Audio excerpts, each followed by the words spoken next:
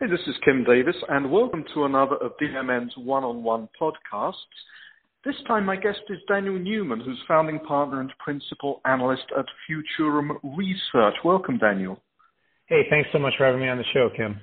It's a pleasure. And what we're here to talk about is a recent report which you produced in partnership with SAS, which is called Experience 2030, The Future of Customer Experience is Now. And I gather that was based on some 4,000 touch points with consumers, executives, marketers, and technology professionals. Does that sound right?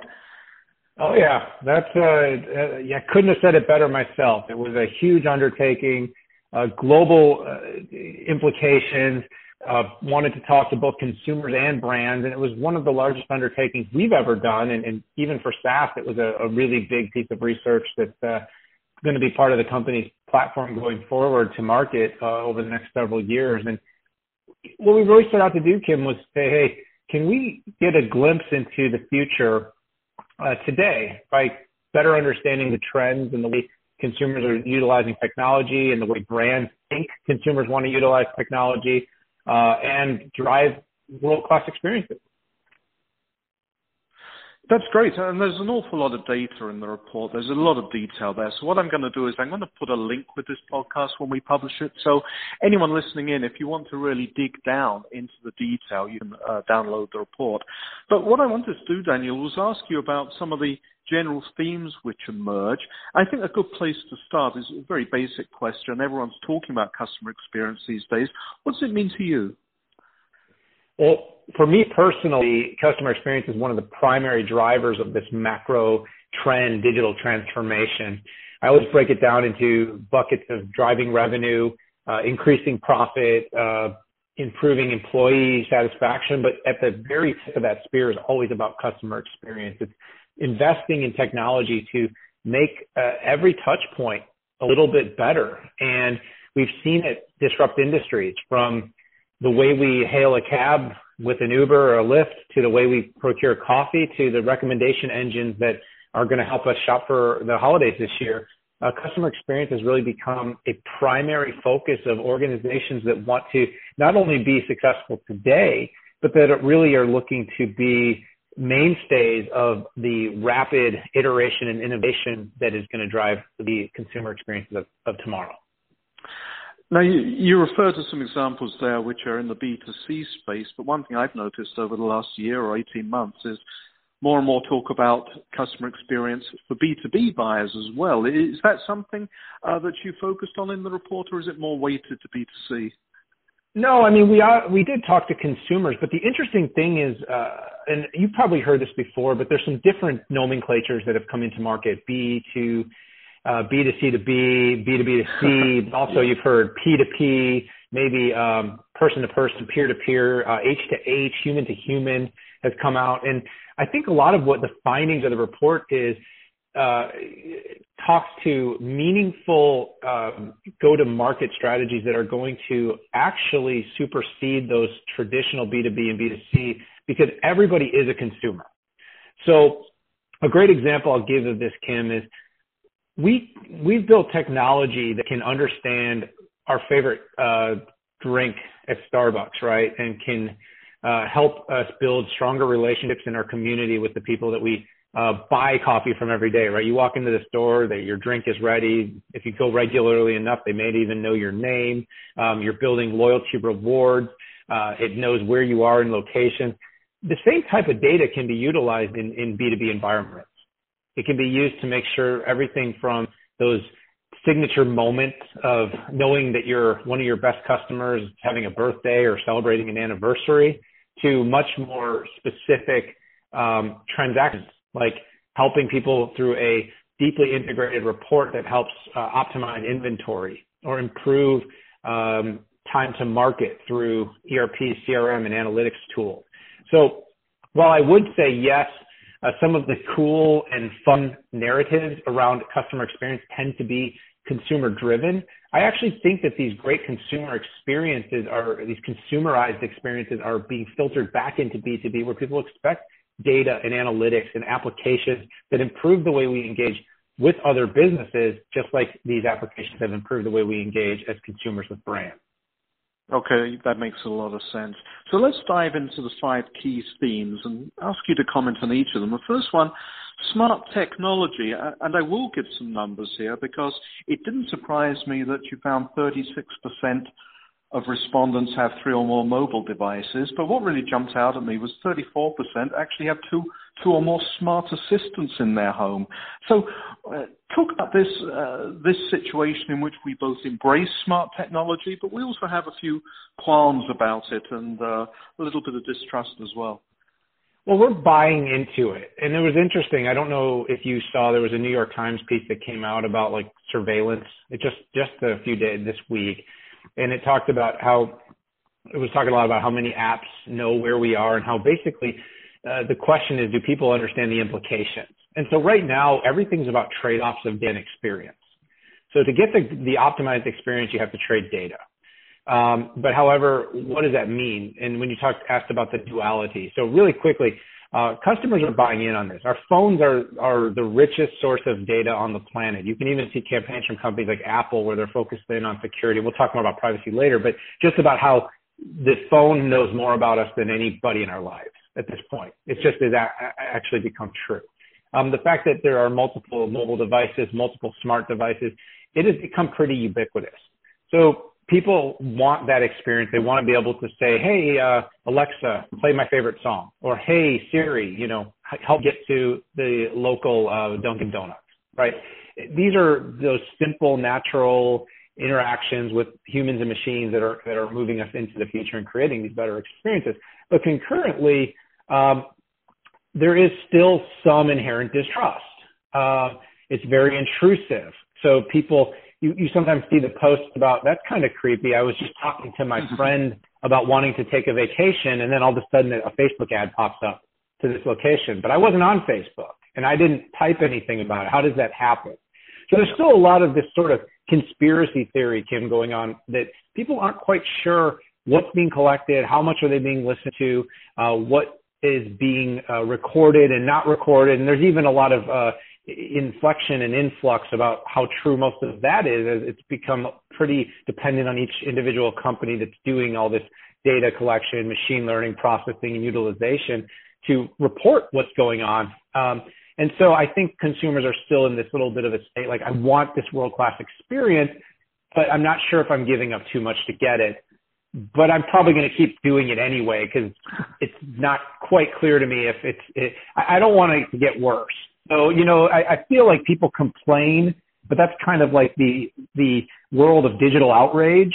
But concurrently, they're complaining on the device while they share more data. So I think as a whole, the duality is people will always trade data for great experiences, and sometimes they'll trade data for even average ones.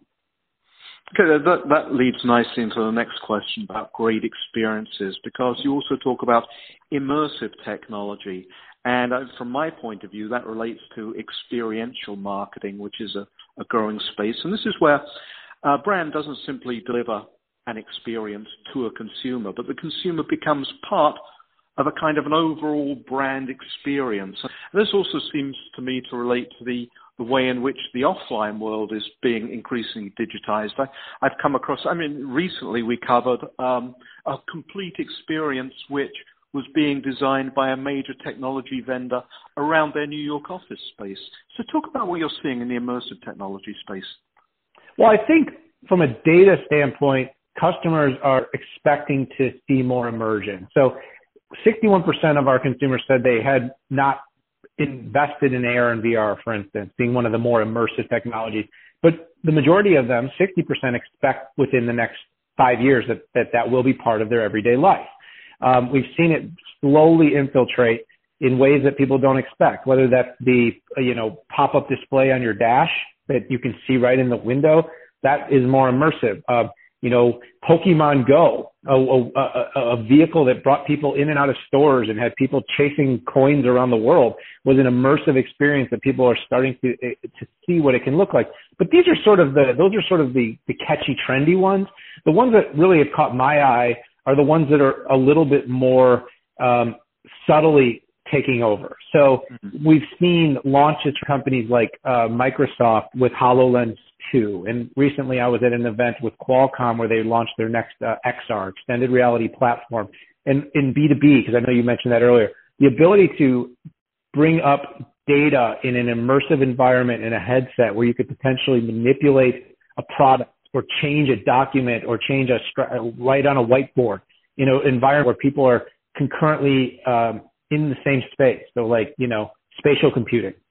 That's going to be a really interesting immersion. And of course, we'll see that infiltrate into our personal lives. So if you've ever done some of the Clothiers online where you can do augmented reality now where you take a picture of yourself, right? And the AI inside the application can actually size you to be able to give you a perfect fitting outfit. We've seen Nike over the years do augmented reality for shoes where you can in real time design a custom shoe for yourself and see what it's going to look like before you buy it. So we're starting to see brands are finding ways to add immersion and connect us deeply into personalized experiences, both from a business level, where, like I said, you're seeing these collaborative boardrooms where you can put the best talent around the world in a room together in a VR environment, to immersion in a purchase of something personal, like a pair of shoes or an automobile, where it's not just a design tool on a website anymore, but it is literally being able to see the final product in real time and being participative in the process of building, designing, and procuring it. There's no doubt we're going to see a lot more developments in the immersion experience. We did touch briefly on the question of trust earlier. But one thing I noticed in the report, you talk about technologies like blockchain being used to build trust. But there's a couple mentioned which surprised me. Edge computing, this environment where so much of technology is pretty much owned by a few big cloud players, and there's also the Internet of Things. How are these going to help build digital trust? Well, I think digital trust is going to be built by companies that invest and care about user privacy and data. I think there's a side of privacy and then there's a side of security. So I talked earlier, Kim, about people will trade data for experiences. And, nobody will ever complain about an experience that's too good, even if it meant a lot of data was given in the process. But part of good experience comes back to security.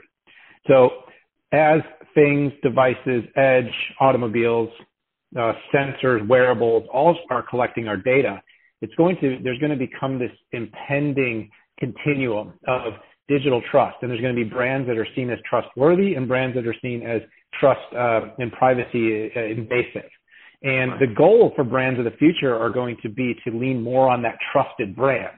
And the trust is going to be a concurrence of a company's ability to secure, its reputation for being good with customer data, and then, of course, the amount of value that the particular experience or application or enterprise provides to consumers. And the reason I weigh all three is, for instance, like a Facebook, which is notorious for being pretty invasive, ends up getting a little bit more of a pass on some of its bad behaviors because people see its experience as extremely good. Concurrently, if you're a data company like Equifax or one of the various companies that are collecting consumer data for credit purposes, and consumers don't necessarily care other than the fact that they expect their data to be secure, your trust vectors change, meaning that a single breach could be the demise of a relationship between a consumer and that brand. So it's going to be weighed on experience. It's going to be weighed on that security platform. One of the data points that was super interesting was that in the report was that some 70%-ish, I don't have the exact number in front of me, of companies said that the companies would be willing to sacrifice privacy and security of data in order to get time to market down or products to market faster. So you just listen to that kind of data point and you say there's going to be this huge trust bubble if companies continue to expedite new product services to market at the expense of customer data. At some point, there will be no privacy. There will be no individuality. There will be no part in the world you can go where the machine doesn't know more about you than the people in your life. So the only thing we're going to have left is going to be, can we trust these companies? Can we invest? Do we trust Apple or Samsung with their devices? Can we trust our PC makers to treat our data well, the cloud providers, the software enterprises, the applications that we work with? Can we trust them to not overstep to a point where it endangers or starts to actually minimize or reduce the quality of our experiences? This seems to me to be really important because it leads directly onto the next theme, which is loyalty. And I think the importance of loyalty is still perhaps a little underestimated. In B2B as well as B2C, what it's about today is not just selling a product to a new customer and then waving goodbye to them. We're living more and more in a kind of subscription economy where people are coming back to you again and again for experiences, and lifetime customer value is enormously important. And one thing you say in the report is we talk about loyalty companies, not just loyalty programs. Could you expand on that a bit? Yeah, I mean, I think there's a disconnect, right? So, consumers want technology touch points to drive loyalty. They want the ability to discover and purchase experiences. A purchase experience to be simpler, more frictionless. Brands are thinking about using technology in the purest format, like, hey, if we can accept Bitcoin, or if we have Apple Pay, or do we have, and these are examples of the loyalty to the consumers. We're enabling with new technology. The loyalty to the customer is we are really looking at how you engage in a buyer journey, and we're going to make it as frictionless as possible. So we kind of felt that there was like a little bit of this disconnect that's going on. That companies are really focused on a transactional moment in loyalty. So a loyalty program is, do you get your status on an airline? And it's usually very short-sighted and momentary, meaning what did you do for us in the last several months? But as a whole, right, say, I fly American Airlines a lot, and say over 10 years I flew 1 million miles, but over 6 months I had a period of time I was unable to travel. I was injured. I had an illness. I had something personal in my life. And then all of a sudden you lose that loyalty. How could companies think about using data and understanding of the long tenure of a customer relationship, and not just a technology moment that's going to be aggregating a very short-sighted view of a customer, to make sure building loyalty over a lifetime with a customer? And so there's a lot of, like I said, these VIP programs, but those aren't necessarily what keep people loyal. And I think to a lot of extent, it frustrates people. It frustrates people that they can be a loyal customer for such a long period of time. And then for just a short period of time, the business drops off, and it's like you become irrelevant in just such a short period of time. So there's a lot of other nuance to it. But in my mind, as I was thinking about this, it's like, as a traveler, Kim, someone myself who does 250 plus days a year on the road, my experiences are pretty good when I have the right programs and in the right places, but it's so short-sighted that it doesn't even look at the fact of what is my lifetime value to these companies to treat me well and to understand my whole 360-degree value as a consumer, and to make sure that the technologies aren't just minimal touch points, but they really are investments in our relationship going forward. Yeah, I'm sure we could all tell some very frustrating experiences when these things go wrong and brands end up losing our business. But obviously that's strongly related to data. And I think the last theme I want to touch on has a lot to do with data as well, because you're emphasizing what brands need to embrace in order to deliver these kinds of experiences is agility and automation. And you even say in the report, extreme automation. What does that mean?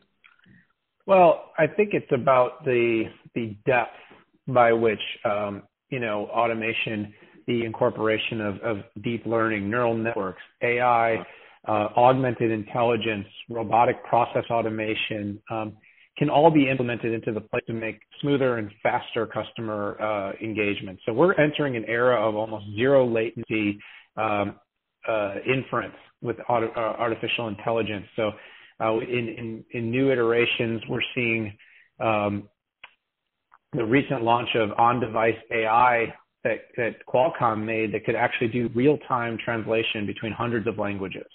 Wow. So that automation means no longer should there be gateways between a consumer and a brand, and that can be B2B or B2C, to be able to have barriers to communicate. With zero to the time to inference, with extreme automation and AI, a customer should be able to talk to a chatbot or a virtual agent in real time and not get a canned response or some sort of algorithmic programming, but could literally use an AI model to get a contextual response, and can with multiple turns. And when I talk about multiple turns, talking about the ability for an AI chatbot to be able to engage in a multifaceted conversation that's not just one question, one answer, reset. And we're heading into that era. We're heading into an era where we can talk to the machine can understand, and it can contextualize what we are looking for and trying to say, and that can be between a business and a business, between a business and a consumer, between employees, where we have deepened the capacity for these technologies to be used to reduce the time, space, and distance that can be, where we are in the world, what language speak, who we're talking to, what level of expertise that particular person had, to just say you can get what you need immediately because the technology, the data, the analytics, the tools, the compute are all at a level that embrace this extreme automation and AI to deliver the future of experiences. I've been writing about AI for a number of years now, and can't emphasize how fast it's moving. These kinds of things you're talking about now, not just translation of simple phrases, but actually being able to put a conversation in context, something unthinkable just a few years ago. We've come a long way very fast. Yeah, we really have. Like I said, I study deeply across the industry from the chip level to the software.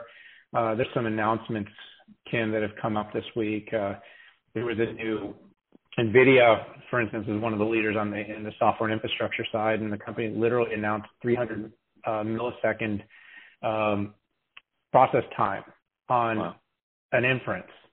And so the point is you have a software stack that now application builders can utilize that can almost do real-time inference, deep inference on a inquiry to a chatbot. So we're getting to the point where, no longer is it, like I said, just you're programming, hey, if someone asks what our hours are, and it can figure that out 5 different ways, it can dive deep into a knowledge network, into a neural network, and look at an entire history of customer conversations and really try to process and infer and give context back to a customer. And think of how much that could optimize a business to be able to provide customer service from anywhere in the world through a phone, through a microphone, through natural language processing. And then, like I said, that translation is so powerful too, because language has long been a barrier, even dialect of a single language. And as the technology keeps getting smarter, all the gaps can be filled. And of course, this is always scary to humans, but I just see it as an up-leveler for humans. I think humans have massive empathic capabilities that are unachievable in the short term by machines, and that's where we will continue to differentiate ourselves. And the machines will continue to streamline, automate, and speed up the ability to do the mundane, everyday interaction. That's amazing stuff. Daniel, 2030 will be here before we know it, so I'd like to officially invite you to join us again then to see if this all still makes sense and is valid. Hopefully I'll speak to you before then, but thank you very much for joining us on the podcast today. Hey, Kim, it was a pleasure. I look forward to talking more about it. And yeah, I'll be checking in, trust me, on myself every couple of years to say, how did we do? Okay. Thank you very much.